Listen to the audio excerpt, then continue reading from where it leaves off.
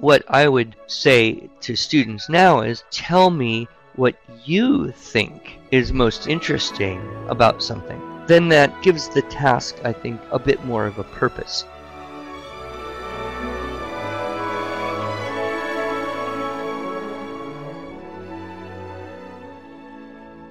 Hello, and welcome to the Arts of Language podcast with Andrew Pudewa, founder of the Institute for Excellence in Writing, or as many like to say, IEW. My name is Julie Walker, and I'm honored to serve Andrew and IEW as the Director of Marketing. Our goal here is to equip teachers and teaching parents with methods and materials which will aid them in training their students to become confident and competent communicators and thinkers.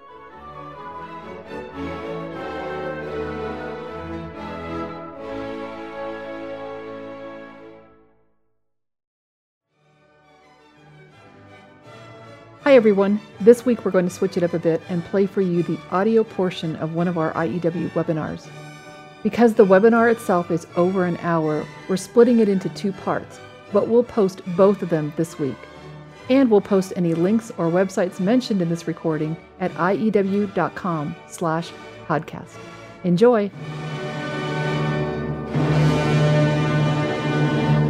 Well, good evening. Andrew Pudewa here at the IEW headquarters in eastern Oklahoma, where we had just a beautiful, warm, sunny, tranquil fall day. I was able to look out my window and see kids playing frisbee, and one of those kind of moments of perfection that we love to have. I myself am a little bit on the jet lag side. 36 hours ago, I was in Manila, the Philippines. I had been there for the Homeschooling Association of the Philippine Islands Conference, and so I flew over on Wednesday and Thursday. Took 25 hours to get there. I taught classes on Friday, spoke as a keynote at their convention on Saturday, toured around a little bit for half a day or so on Sunday, and then flew back 20-some hours to get home. So if for some reason I say something a little nonsensical tonight, please just chalk it up to that and don't think I'm losing my mind. I'm maybe just needing a little catch-up sleep. But we will jump in and do the best we can here for our monthly webinar. This month, of course, as you know, we are on Unit 4. Tonight, we will be talking about Unit 4, and this would be in the new seminar workbook, the one on the right, pages 51 to 64. So if you want to pull that out, you'll see some of the same things. It is also always good for me to remind you that if you haven't got the upgrade to the new TWSS set, it is highly recommended. It is a tremendous improvement over the old one, and of course it's more honest, because in the old one you see a much younger, thinner version of me, and in the new one it's more like I actually look these days. And it's important also for me to remind you that this webinar is designed as a review and refinement for people who have already been through our course, either live or by video, so that you understand that that's our target. If you are completely new to teaching writing structure and style, you're welcome to stay, but I don't want you to think that this is the primary presentation that we do. This is really a touch-up and refinement. Our real goal here, of course, is to kind of keep people moving and not getting stuck. The 9 units, as you see them in the beginning of the seminar workbook, Unit 1 and 2, note-making and outlines, writing from notes. Unit 3, which we did last month in October, is retelling narrative stories. These are lots of different ways to use what we call the story sequence chart, and hopefully you can review that if you need to. Tonight we are on Unit 4, which is often called summarizing a reference, or some people consider it short topic-based reports. What I would say about Unit 4 is a linchpin unit in that it is key to the units that come after. So some of the core ideas that we present to students in Unit 4 are essential for and utilized in Units 5, 6, 7, and 8. So we'll be doing that one tonight. In December, we will do a writing from pictures review, and often in December we do a stylistic techniques review. In February, we'll get to Unit 6, summarizing multiple references. Unit 7, what used to be called creative but is now called inventive writing. And then in April, Unit 8, and May, Unit 9. And what we recommend, especially I would say for those of you who are teaching students grade 4 and up, is that you shoot for moving through the 9 units over the course of a school year. So this kind of one-a-month webinar is designed to help people not get stuck at a particular unit, but to have the confidence to have the questions answered, to be able to then, when the calendar hits the new month, move on. If your students are younger, grade 1, 2, or 3, you probably won't get through all 9 units. You may spend 6 or maybe even 8 weeks or 2 months per unit.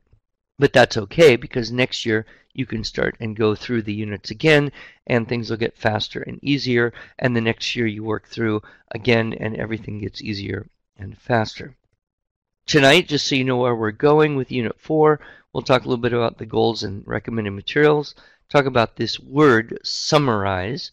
We will talk about the whole very important idea of clinchers, the topic clincher rule, and then just the teaching procedure. We'll see a little resource for student samples. I'm going to go ahead and make an outline here with you tonight, and hopefully it'll work that I can write it on an actual piece of paper, just like I were using a whiteboard, scan it in, and then have it posted up on the screen. So hopefully this will be very participatory for you. Talk a little bit about the stylistic techniques and how to stretch them out over time, and of course time for questions. Goals for Unit 4 would be to simply find reading material which is at or below the reading level of the student and be able to take notes and write a summary, and then to be able to create that keyword outline when you're taking notes, choosing the facts that are interesting, important, or relevant. Also in Unit 4, we are going to introduce the idea of topic sentence and paragraph clincher. This topic sentence idea will give you outline purists a sigh of relief, because now, rather than having the Roman numeral just mean first thing coming at you, which is kind of what it does in Units 1, 2, and 3, now it will have the job of holding the topic sentence for the paragraph. And hopefully you can, in Unit 4, have students start to document their references and tell where they get information from. So those are some of the goals. What we recommend, of course, is a variety of, these will be fact-based material, non-fiction, and I would always stress the idea that those would be at or below the reading level of the students. And we don't want them to be too long, but we have a lot of flexibility. This is so much easier than Unit 2 for you, the teacher, because a lot of times when you do Unit 1 and 2, you feel like, okay, I have to find kind of the perfect source text with the perfect number of sentences that isn't too long and isn't too short, and you kind of shopping around searching, some people writing their own. With Unit 4, it's much easier because you can use, really, like I said, anything that is at or below the student's reading level, and you can then choose topics, and then you choose facts for each topic. And so it doesn't really matter how long the source text is. If it's got too many facts, that's great, because that's part of the challenge of Unit 4. So a lot more flexibility. We have, of course, source text provided in all our theme-based lessons, writing source packet. If you are with a school, you may have the classroom supplements that have all that. You'd like to make a reminder sign for the unit. It's handy to use highlighters when teaching the topic clincher rule, especially if you've got materials that are written, designed with a topic clincher relationship to demonstrate that rule. Jennifer has a good question. I'm going to hit that one right now. She says, I have a reluctant writer. Can I let him choose the topic? Well, yes and no, Jennifer. What happens is if you give the kids too much freedom, they don't know what to do. They may pick something that's too obscure, so there isn't good information available. What I would do rather than letting him choose is I'd maybe try and give him some options so that you've got materials that you know are guaranteed to work. If your reluctant writer is a boy, which I think it is because of your pronoun there, one thing that always seems to be a hit with boys are animals that are particularly weird or ugly or dangerous or disgusting. Those tend to always be a hit.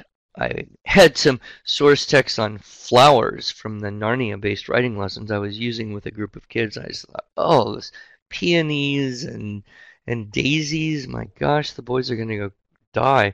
So I went and got some carnivorous plant information, the pitcher plant, and that redeemed the day. So I let the girls pick whatever flowers they wanted to, and then I let the boys choose the Venus flytrap or the much more aggressively powerful pitcher plant. So yes, I would say let them choose, but not free whatever you want to do, because then they'll get overwhelmed. So I can't think of what I want to do. I don't know. Just give them some choices and be sure you've got materials that work. Good question there. All right, so when we hit Unit 4 here, we're going to be summarizing the reference. And in a way, this can be a little harder than the fiction writing of Unit 2 if you're using Aesop Fables, or Unit 3 with the story sequence chart, because you have to be obedient to the facts. You have to be a little more accurate in your note-taking. You can't just make up stuff. Making up facts is generally frowned upon, although it does seem to be popular among presidential candidates from time to time. But the idea is your teaching of the outline process is focused on choosing keywords that will help you accurately reconstruct the facts. We also want to teach the topic clincher rule, and I will have them memorize that rule. And we can think about these Unit 4 assignments as reports, but not a finished product. Some people get a little bit frustrated with Unit 4 only because they think, but what about an introduction and conclusion, and what about making this the whole thing? So instead, in Unit 4, just think process. This is just a piece of the whole that we're going to get to down line. And that's fine, because what we want is to understand a portion of the whole very, very well.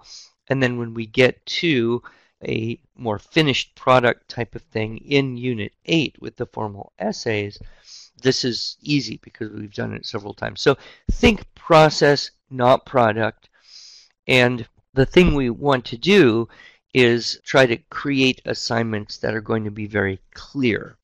So we will communicate a certain number of topics under one subject area, and then a specific number of facts to collect up for each of those topics.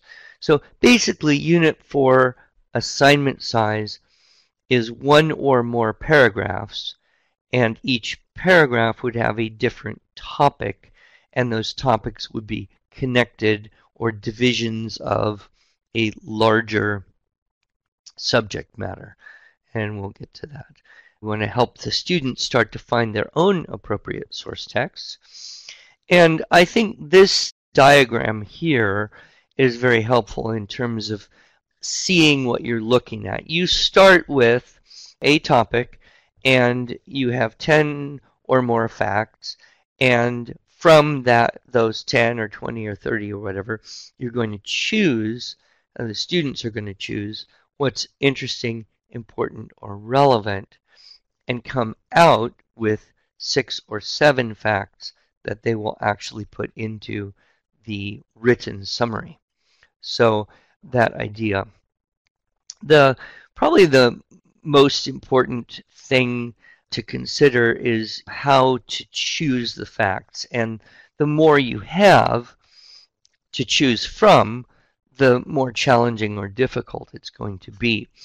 You would assign, and I sometimes say when I'm teaching this, the number of facts per topic, the number of details to include in a paragraph. You can just decide that yourself. And you could almost go by grade level. Up through grade 3, 3 is probably fine. Upper elementary, 4 or 5. Middle school, 6 or 7. I probably don't like more than about 7. Some people write 170-word paragraphs, but nobody really likes reading them. And it kind of depends on the style or aptitude of your student. If you've got a student who writes a lot of detail, they remember a lot, they want to tell everything about everything because everything is so interesting, then 7 facts could be a really long paragraph. So you might cut that down to 6 or 5. If you have a student who's very terse, just here's the shortest way to say this fact, and here's your 5 and we're done, and you want a little more content, you might up that to 6, 7, maybe even 8 in a paragraph. It doesn't really matter. What matters is the teacher decides, and I usually decide with a range of 1. So 5 or 6, 6 or 7, 3, 4 or 5. That way, if the student gets the 5 and that's all they need minimum and they're done, okay, that'll work. But sometimes you say, oh, this is really one more interesting, important thing. I really want to add this in. You can go and have 1 more. So I find that a range of 1 works very well. The other discussion, and we go into a lot more detail on this in the TWSS, but that is how to choose, to choose what's interesting versus what people think is important. If a student's old enough to understand the word relevant, we'll use that as well. But what's interesting or important. Now, some people feel that the students should always try to go for what's important. Some teachers believe that what's important is more important than what's interesting. I kind of lean the other way. I believe that what's interesting is generally going to be more interesting than what's important. So I will generally say, tell me what you think are the most important facts about this topic. And of course, if we look back in our life, it's generally the interesting things that we remember, and so there's more learning going on. The other danger is if you say, well, you should choose what's important, and the student doesn't really know what's important just because he or she has a lack of life experience and discernment and judgment to be able to make that call, what's more important than something else, they could be wrong. Whereas if you say, just choose what you think is interesting, that's a safer zone because you can't really be wrong. Well, hey, this was interesting to me. Okay, great. I always tease and say, when I was growing up, I started my report writing career in, 3rd grade, 4th grade, 5th grade, 6th grade. And basically in my day, some of you are as old or close to my age, so you probably remember when we had to use real books and encyclopedias to get information because the internet didn't exist. So our method of writing a report was go to the encyclopedia, look up your subject, Japan, whatever, read till you find a pretty good sentence, copy that sentence and change a few words if you can, read till you find another pretty good sentence, copy that one, change a couple words, read, copy, change, read, copy, change, read, copy, change until you got enough. And that was my method of writing reports, and it seemed to work pretty well because I always got A's as best I can remember. But I do remember having 2 distinct thoughts. One thought was, what I am doing here is probably illegal because the teacher kept saying, don't copy from the encyclopedia, put it in your own words. The problem, of course, is I didn't own any words, and I thought it not fair because the encyclopedia already got the good ones. So I felt justified in my crime. But the other kind of interesting memory I have is thinking to myself, this is really stupid. If anyone actually wanted to know about Japan, they should just read the darn encyclopedia. Why make me copy it? And now that I'm grown up, I kind of agree with myself. There didn't seem to be a clear purpose there. And so what I would say to students now is, please tell me what you think is most interesting about something. Then that tells the student that I, the coach, the teacher, the parent, whatever, I appreciate their opinion. I want to know their opinion. I value that. And it gives the task, I think, a bit more of a purpose. At least in retrospect, I think it would have been if the teacher said, students, Andy, please tell me in your report the things you think are interesting about Japan. And I might have missed some of the important facts, but really, I mean, who cares? One of the things I have noticed too is that this word summarize is an awful word. Nobody likes this word. I didn't like it growing up. I don't know any kids who like it. And it's unfortunately, I think, a bad word because if you try to get a sense of it, what does that mean? Summarize, and you think sum is the total of in math, give me the sum, the whole of it. And then you walk into the whole experience of trying to summarize, thinking, okay, what I have to do is tell all that information in this little bit of space. I have to tell all that in less space. Well, the fact is you can never tell all that in less space. If you're going to tell all that, you need the same amount of space. What you're really doing is you're telling not all of it, but some of it, which is why, correctly spelled, I believe this word would be written SOME-A-RIZE, or with a nod to our Canadian friends, RIZE. Summarize is what we're doing. We are taking some of it, but not all of it. And then the question becomes, which sum to choose. We also introducing here in Unit 4 the clincher, the topic clincher rule. And this is kind of an extension of what we've done before. Hopefully in Unit 2, you introduced the title rule, that the title should repeat, preferably repeat. It actually sounds better when you use the exact same word. 2 or maybe 3 words from the last sentence in the composition. So you're writing a little Aesop fable and you get to the end and you say, okay, what are my most dramatic words? Which words in this last sentence give the best image or feeling, carry a little oomph, and make the title out of those last sentence. Or you might think of a very good last sentence and then think of a very good title, a title you really like, and then you can add a last sentence or work words from that title into the last sentence. So that's what we generally teach in Unit 2. Hopefully you've done that.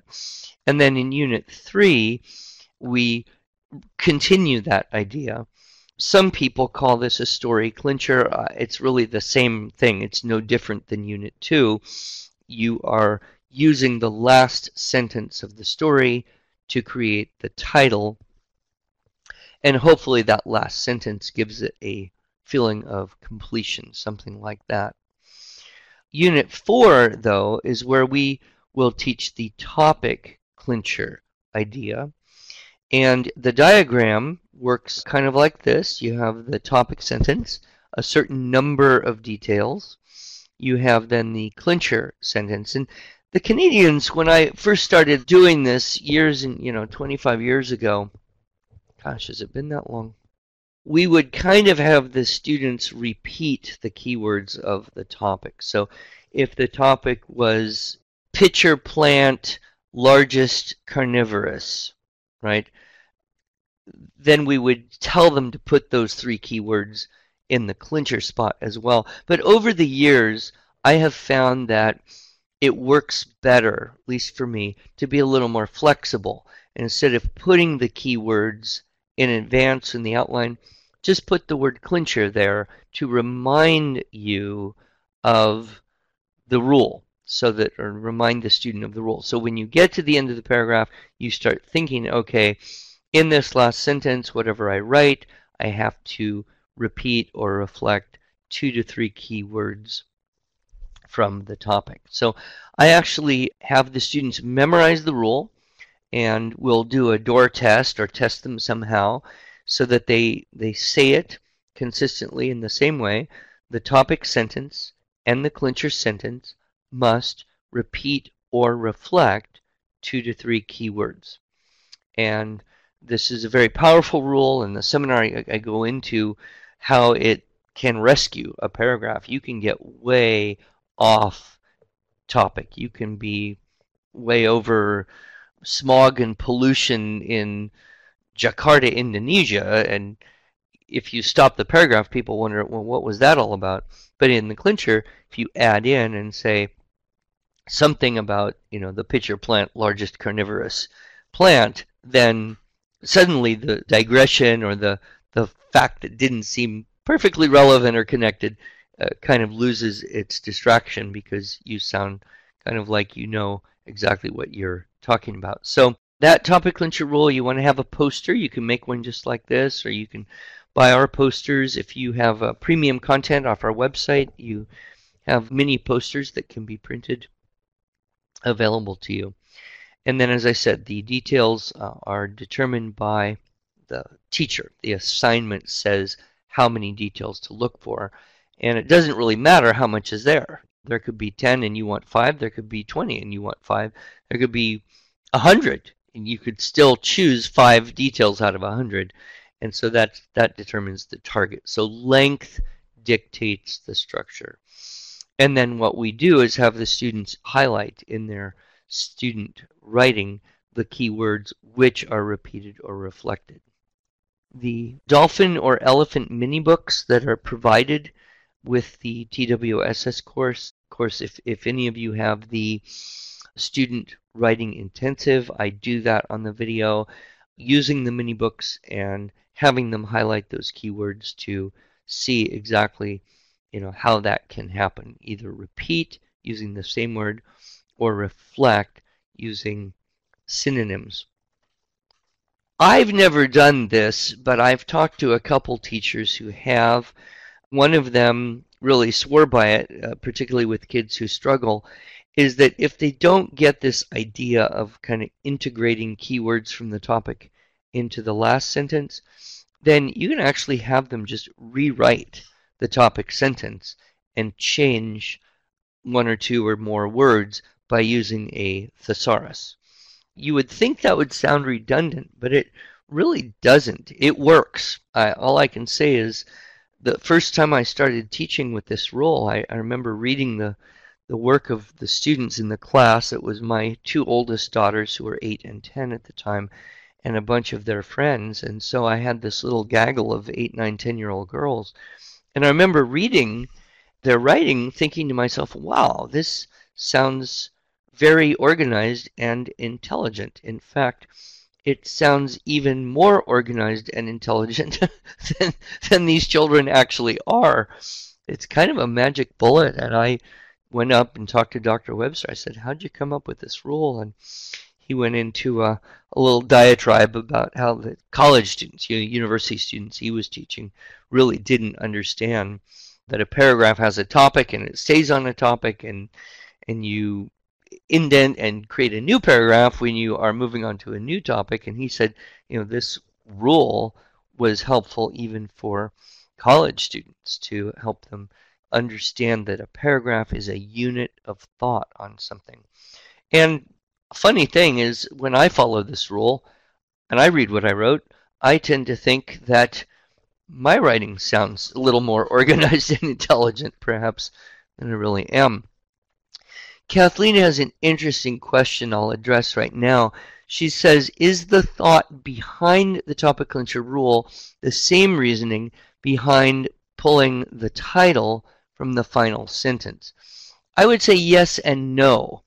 Yes, in that there is a symmetry to the title and the last sentence. And when you hit that thing that's in the title, when you hit those words at the end, it gives a great feeling of closure, of order. Think about this book, Where the Red Fern Grows. You have to read this whole book about this boy and these dogs and their adventures, and all the time you don't know where is this red fern. You're just wondering, why is this thing called Where the Red Fern Grows? And then the dogs die, and then he buries them, and finally, at the very end, you learn that that is where the red fern grows, and so you feel happy about mystery solved. That's one effect of repeating the title in a book. And in a book, of course, you don't have to do it at the very, very last sentence, but toward the end works pretty well. Same thing, I've seen kids come up with very interesting and creative titles. So it is a way to get a better title, it gives symmetry, and it is kind of a foreshadowing of the topic clincher idea. But probably the biggest difference between the title idea and the topic clincher idea is that in the title, it actually sounds better if you use exactly the same words.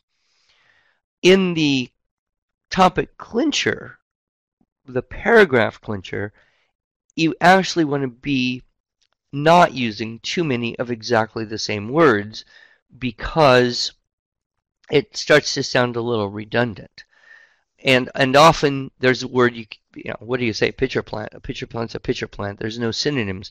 But carnivorous, you could perhaps substitute in meat eating, right? And instead of plant, you might have vegetation. So you can look for reflecting with synonyms in the topic clincher. That seems to work better. Whereas the title, repeating the exact words from the last sentence, seems to be a little more stylish. So I hope that answered the question. Yes, well, if you can explain it to a third grader, good luck. At least he's curious about why you do everything you're doing. That's a good sign. But at some point you just have to say, well, because I said so. We do have to stop here because we're out of time for today. But because we don't want to leave you hanging too long, we'll go ahead and post the rest of the content later this week.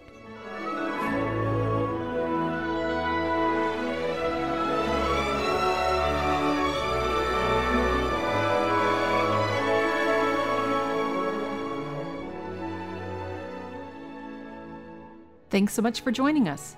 If you enjoyed this episode and want to hear more, you can subscribe to this podcast in iTunes or Stitcher, or just visit us each week at iew.com/podcast. Until then, on behalf of Andrew Pudewa and the team at IEW, I thank you for the privilege of allowing us to partner with you on this educational journey toward better listening, speaking, reading, writing, and thinking.